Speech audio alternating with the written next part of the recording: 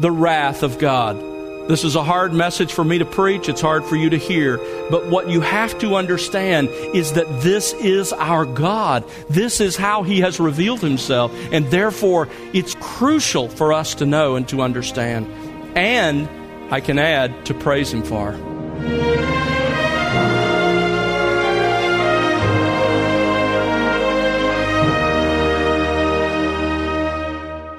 Welcome to The Word Unleashed with Tom Pennington. Tom is pastor-teacher at Countryside Bible Church in Southlake, Texas. Hello again, I'm Bill Wright, and today we continue Tom's series in Romans 1 titled God's Wrath Revealed and Man's Shocking Response. Romans 1 is one of the clearest passages in Scripture that describes how God views the sinfulness of mankind. It is crucial to understand that God does not grade on a curve. Every sin that has ever been committed, no matter if it's great or small, has been seen by God and has personally offended Him. But for us as Christians, we have found forgiveness in Jesus Christ, who lived a perfect life, died on the cross in our place, and rose from the grave 3 days later. Friend, are you relying on a grade curve when it comes to right standing before God? Have you repented and believed in Jesus Christ to be saved from all your sins? Well, let's join Tom Pennington as he opens God's Word right now here on The Word Unleashed. Well, I invite you to turn with me to Romans chapter 1. We're going to continue our journey through this magnificent letter of the Apostle Paul. We are coming up on the last part of Romans chapter 1. It's been a great journey already. There is so much here packed tightly in this amazing letter of the Apostle Paul. Oscar Wilde was an Irish writer of the 19th century. In his own time, he won the highest awards in literature, but his life was a tragedy in the truest sense of that expression. He was completely lost in the pursuit of his sin. Here's how Wilde himself described his life in his book, De Profundis. Listen to what he writes. The gods had given me almost everything, but I let myself be lured into long spells of senseless and sensual ease. Tired of being on the heights, I deliberately went to the depths in search for new sensation. What the paradox was to me in the sphere of thought, perversity became to me in the sphere of passion. I grew careless of the lives of others. I took pleasure where it pleased me and passed on. I forgot that every little action of the common day makes or unmakes character, and that therefore what one has done in the secret chamber, one has someday to cry aloud from the housetop. I ceased to be Lord over myself. I was no longer the captain of my soul and did not know it. I allowed pleasure to dominate me, and I ended in horrible disgrace. Wilde wrote those words while he was in prison for his sins and crimes, in a moment of clarity when he realized what the sin he had pursued had done to him. And tragically, as soon as he left prison, he returned to the very same sins, because he was truly, as he describes it, dominated by sin. He was in slavery to sin. Or in the words of the text that we come to in Romans 1, God gave him over to his sin. Now in Romans chapter 1, we've noted that Paul, after some introductory comments, introduces the theme of this letter in verses 16 and 17. It is the gospel of God. Having introduced that theme, Paul sets out in the first 3 chapters of this letter to prove the universal guilt of all mankind, and therefore man's universal need of the gospel. Now, his first indictment comes in chapter 1, and it's against all unbelieving pagans. 3 times in this section in chapter 1, he refers to those who are engaged in the sin of idolatry. Notice verse 23. They exchanged the glory of the incorruptible God for an image in the form of corruptible man and birds and four-footed animals and crawling creatures. Verse 25, they exchanged the truth of God for a lie and worshiped and served the creature rather than the Creator, who is blessed forever. Amen. And then in verse 28, they did not see fit to acknowledge the true God any longer. So understand then, this section in chapter 1 indicts all of those who have rejected and refused to worship the true God of the Bible, regardless of what their stated religion might be. It doesn't matter whether they are thoroughly steeped in some form of idolatry, or whether they are thoroughly materialistic and secular, or even atheistic. All men who have not worship the true God of the Bible, who don't claim to worship the true God of the Bible, are indicted in this passage. In fact, it's even an indictment of those who are in the Christian cults, like the Jehovah's Witnesses and the Mormons, because they don't worship in reality the God of the Bible as they claim. They instead worship gods of their own making. So there is a huge number of mankind included in this indictment in chapter 1. Paul says of all unbelieving pagans that, notice verse 21, they knew God. They know about the true God from the revelation He has made of Himself in creation. But, verse 21 goes on to say, they refused, in spite of that knowledge, to glorify Him, but turn instead to idolatry. That raises the question, why do people turn from the true God to idolatry? And that's a complex question and a complex answer. There are a variety of reasons. We could talk about human pride. All false religion appeals to human pride because it allows us to contribute to our acceptance with God. We could talk about the reality of the love of sin. False religion allows us to continue in sin to some extent. It excuses certain sins and even encourages and promotes others.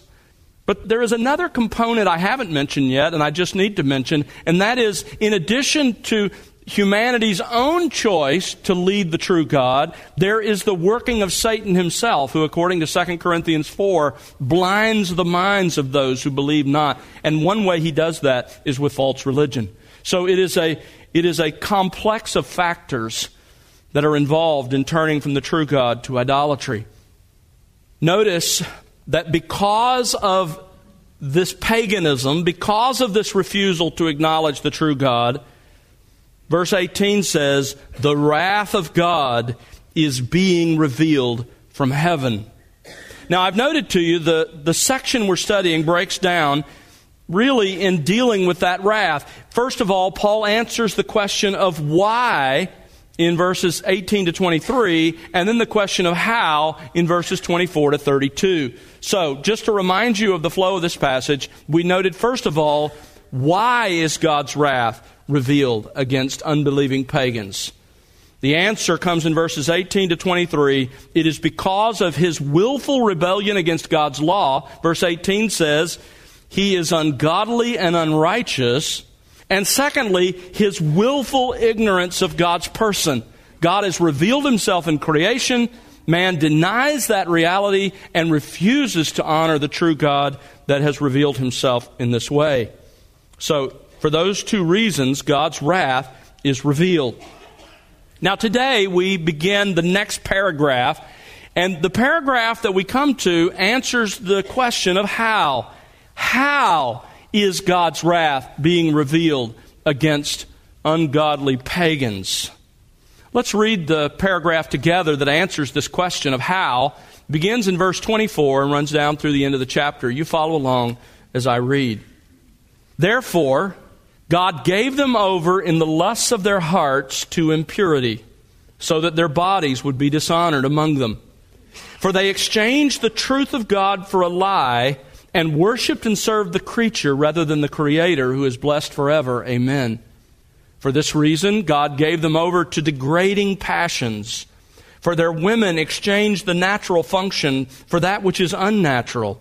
And in the same way also the men abandoned the natural function of the woman and burned in their desire toward one another, men with men committing indecent acts, and receiving in their own persons the due penalty of their error.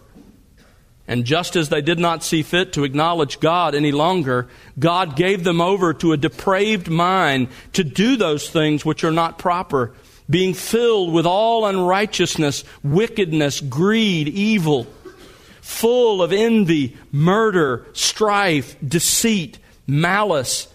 They are gossips, slanderers, haters of God, insolent, arrogant, boastful, inventors of evil, disobedient to parents, without understanding, untrustworthy, unloving, unmerciful.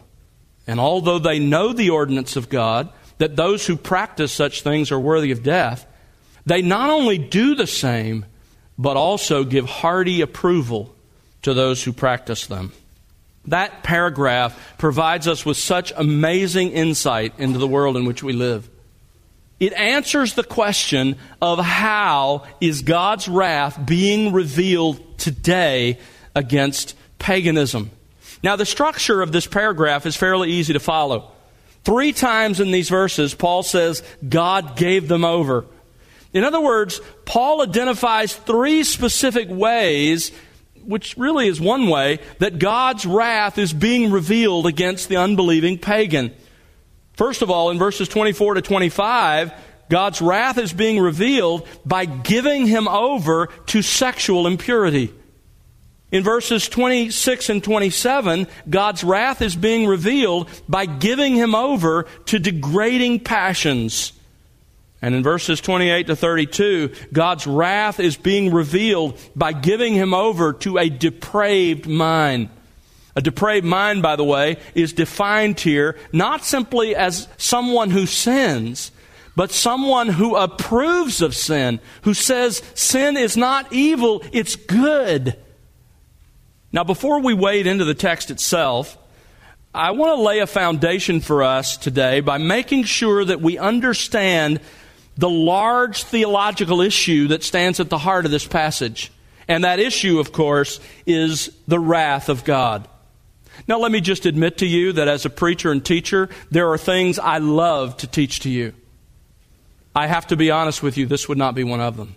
This is a hard message for me to preach. It's hard for you to hear. But what you have to understand is that this is our God. This is how He has revealed Himself. And therefore, it's crucial for us to know and to understand. And, I can add, to praise Him for. So really, the statement that falls over this entire chapter, the second half of the chapter, comes in verse 18. For the wrath of God is being revealed from heaven. And beginning in verse 24, Paul tells us how. Now, before we look at how specifically, I want to back up today, and I want to make sure we understand in the large sense, what is God's wrath? What are we talking about? So let me break it down for you several ways. First of all, I want to review with you what I touched on, the primary causes of God's wrath. The primary causes of God's wrath. What makes God to be angry? What provokes His wrath? Well, in Romans chapters 1 and 2, Paul teaches us that there are 3 responses from us that excite God's anger, that provoke His wrath. 3 responses. Number 1, refusing to properly honor His person. Verse 18 says, the wrath of God is revealed from heaven. And the reason, verse 21, is that although they knew God, what God had revealed about Himself in creation, they refused to honor Him as God or give thanks. God, the Creator, ought to be adored and worshiped and served by every creature who has been made by Him and who depends on Him for life. It is the ultimate affront to God to know about Him, to enjoy His benefits, and to refuse to honor His person. He takes that very personally. It rightly angers Him. Secondly, another response that makes God angry is disobeying His will and commands and encouraging others to do so. Notice verse 18, the wrath of God is revealed from heaven against all ungodliness. That's our response specifically to God. And unrighteousness, that's our response to others in large part. And so this is our refusal to obey God's law. But not only, verse 32, do we refuse to obey and practice sins, but we give approval. We encourage others to practice them. And this makes God angry. Thirdly, it makes God angry when we despise His love in the gospel. Despising His love in the gospel. Look at chapter 2, verse 5. Paul says, because of your stubbornness and unrepentant heart, you're refusing, he's talking to unbelievers here, you refuse to respond to the truth of the gospel. You are storing up wrath for yourself in the day of wrath and the revelation of the righteous judgment of God. There are a number of other texts we could go to where it's clear that God has extended this amazing offer of reconciliation with Himself. He has made the gospel known around the world. And when people hear the gospel, they know the gospel, and they keep refusing to respond to the gospel, it angers God because it is the ultimate affront to His graciousness. So those are the primary causes of God's wrath. Secondly, I want you to note the dangers to avoid. As we continue to try to understand God's wrath, there are two dangers to avoid when we talk about God's wrath. The first is thinking that God's wrath is impersonal. Liberals don't like the idea of God's wrath, and so they just sort of avoid the topic. And when they deal with it, they'll say something like this. Well, it's not that God is doing anything or responding in any way. It's just sort of this impersonal system of cause and effect. That's what wrath is. Understand, folks, as you will see unfolded, God's wrath is not an impersonal process of cause and effect built into His moral universe. Instead, Scripture portrays it as a very personal response of God to evil. If you want to see that, just at some point read the second half of Isaiah 30. It unfolds that very personal nature. The other danger, though, to be avoided when we think about His wrath is thinking that His wrath is capricious. That is, that it's that out-of-control response that characterizes human anger. This is what we tend to think of when we hear wrath, God's wrath. We almost picture Him responding like that out-of-control person that we know. That's not God. You see, Scripture is clear that God is not driven by human passions and emotions in the same way we are. Now, why is that? Well, think about it for a moment. Our emotions are responses. They are reactions to either our own thoughts or to the words and actions of others or to our circumstances. Something happens, we think something, someone says something, someone does something, we're in a certain circumstance, and we react, we respond with an emotion. But God never reacts in that way to anything. Why not? Because He knows what's going to happen. And He doesn't just know what's going to happen, He has planned what's going to happen. Nothing takes Him by surprise.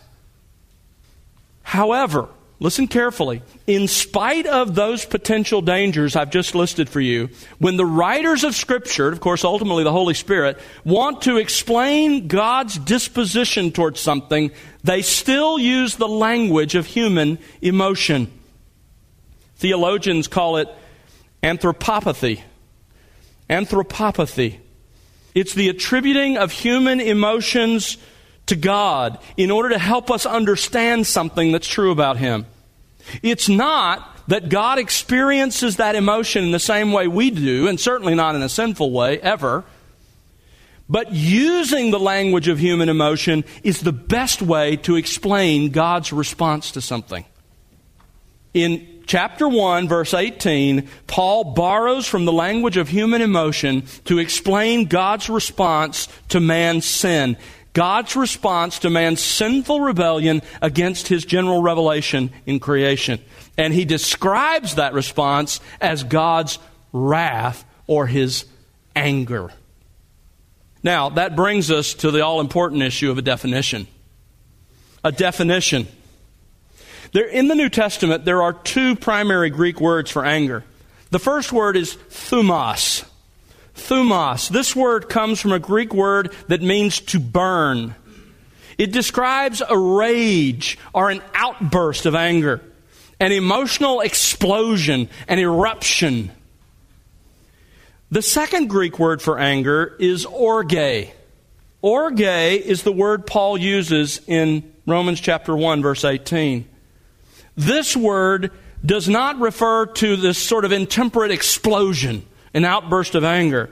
This word describes a settled hostility, a slow burn, a steady festering of displeasure.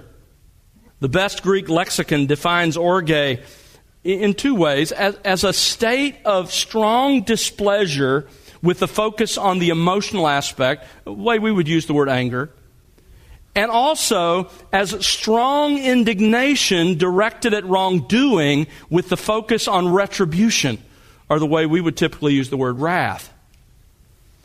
So God experiences both of those. The best way to explain God's response to human sin is the emotional response of anger, the displeasure that comes with anger, and the retribution, the need to deal with it.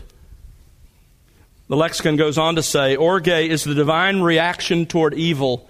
It is thought of not so much as an emotion as the outcome of an indignant frame of mind, a legitimate feeling on the part of the judge.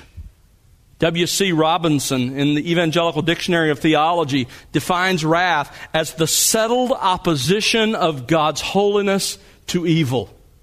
Because God is so perfectly holy, He has to respond this way to evil. Several months ago, when we began this part of Romans 1, I gave you what I think is the best definition of wrath. It comes from Alan Cairns' Dictionary of Theological Terms. Let me remind you of it. Cairns writes this. This is wrath in reference to God. The settled opposition of God's nature against evil, His holy displeasure against sinners, and the punishment He justly metes out to them on account of their sins. Now, did you notice that definition, and it's an excellent definition, includes three components. I want to break down and examine each of those three elements of God's wrath so you understand what we're talking about. First of all, God is always firmly opposed to evil in all of its kinds and in all degrees. God is just by His nature in opposition to all kinds, every kind of evil, and evil at whatever degree of evil we may think it is. There are a number of texts we could go to. 1 John 1:5 says, God is light, and in Him is no darkness at all. The Greek is very strong with a double negative. There is simply not any darkness in God. There's no way He can approve in any way of evil. Habakkuk puts it exactly that way. In Habakkuk chapter 1, verse 13, Habakkuk writes of God, your eyes, God, are too pure to approve of evil, and you cannot look on wickedness with favor. Now, let's admit that we tend to get this confused when it comes to God, because this isn't how we are. Let me give an illustration from everyday life. We all have to make difficult entertainment choices about what TV programs, what movies we're going to watch. And I hope you make wise, informed decisions based on what would please God. But if you watch any entertainment whatsoever, in any form, then you have to make a decision about what you will allow and won't allow. And we have this sort of sliding scale. We say to ourselves, okay, if it has this and this, okay, I don't like that. I'll hold my nose. I'll plug my ears or whatever, but I'm going to watch it. On the other hand, if it crosses over that line and it's this, then I'm just not going to watch it. I'm not going to see it. I'm not going to hear it. We have to make those kind of decisions. The problem is, if we're not careful, that can lull us into a sort of sliding scale of evil in which we can actually be tempted to laugh at things and enjoy things that are actually evil, even though they're a little evil. That's not how God is. It's crucial that you understand that God has no sliding scale.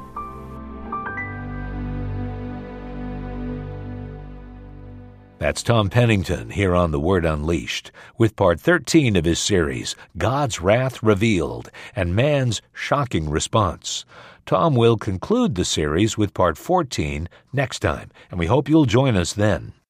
In his new book, A Biblical Case for Cessationism, Tom Pennington carefully considers 7 primary arguments for the cessation of the miraculous gifts of the Spirit. As a seasoned pastor and faithful expositor, Tom will help you consider what Scripture teaches about an issue that affects every aspect of the Christian experience, from your view of Scripture and philosophy of church ministry to your daily walk as a disciple of Christ and your relationship with the Holy Spirit. Purchase your copy of A Biblical Case for Cessationism today at thewordunleashed.org. That's thewordunleashed.org. Remember to connect with us on social at The Word Unleashed. And now for Tom Pennington and the entire team, I'm Bill Wright. Thanks for listening to The Word Unleashed, exalting God's glory, explaining God's truth.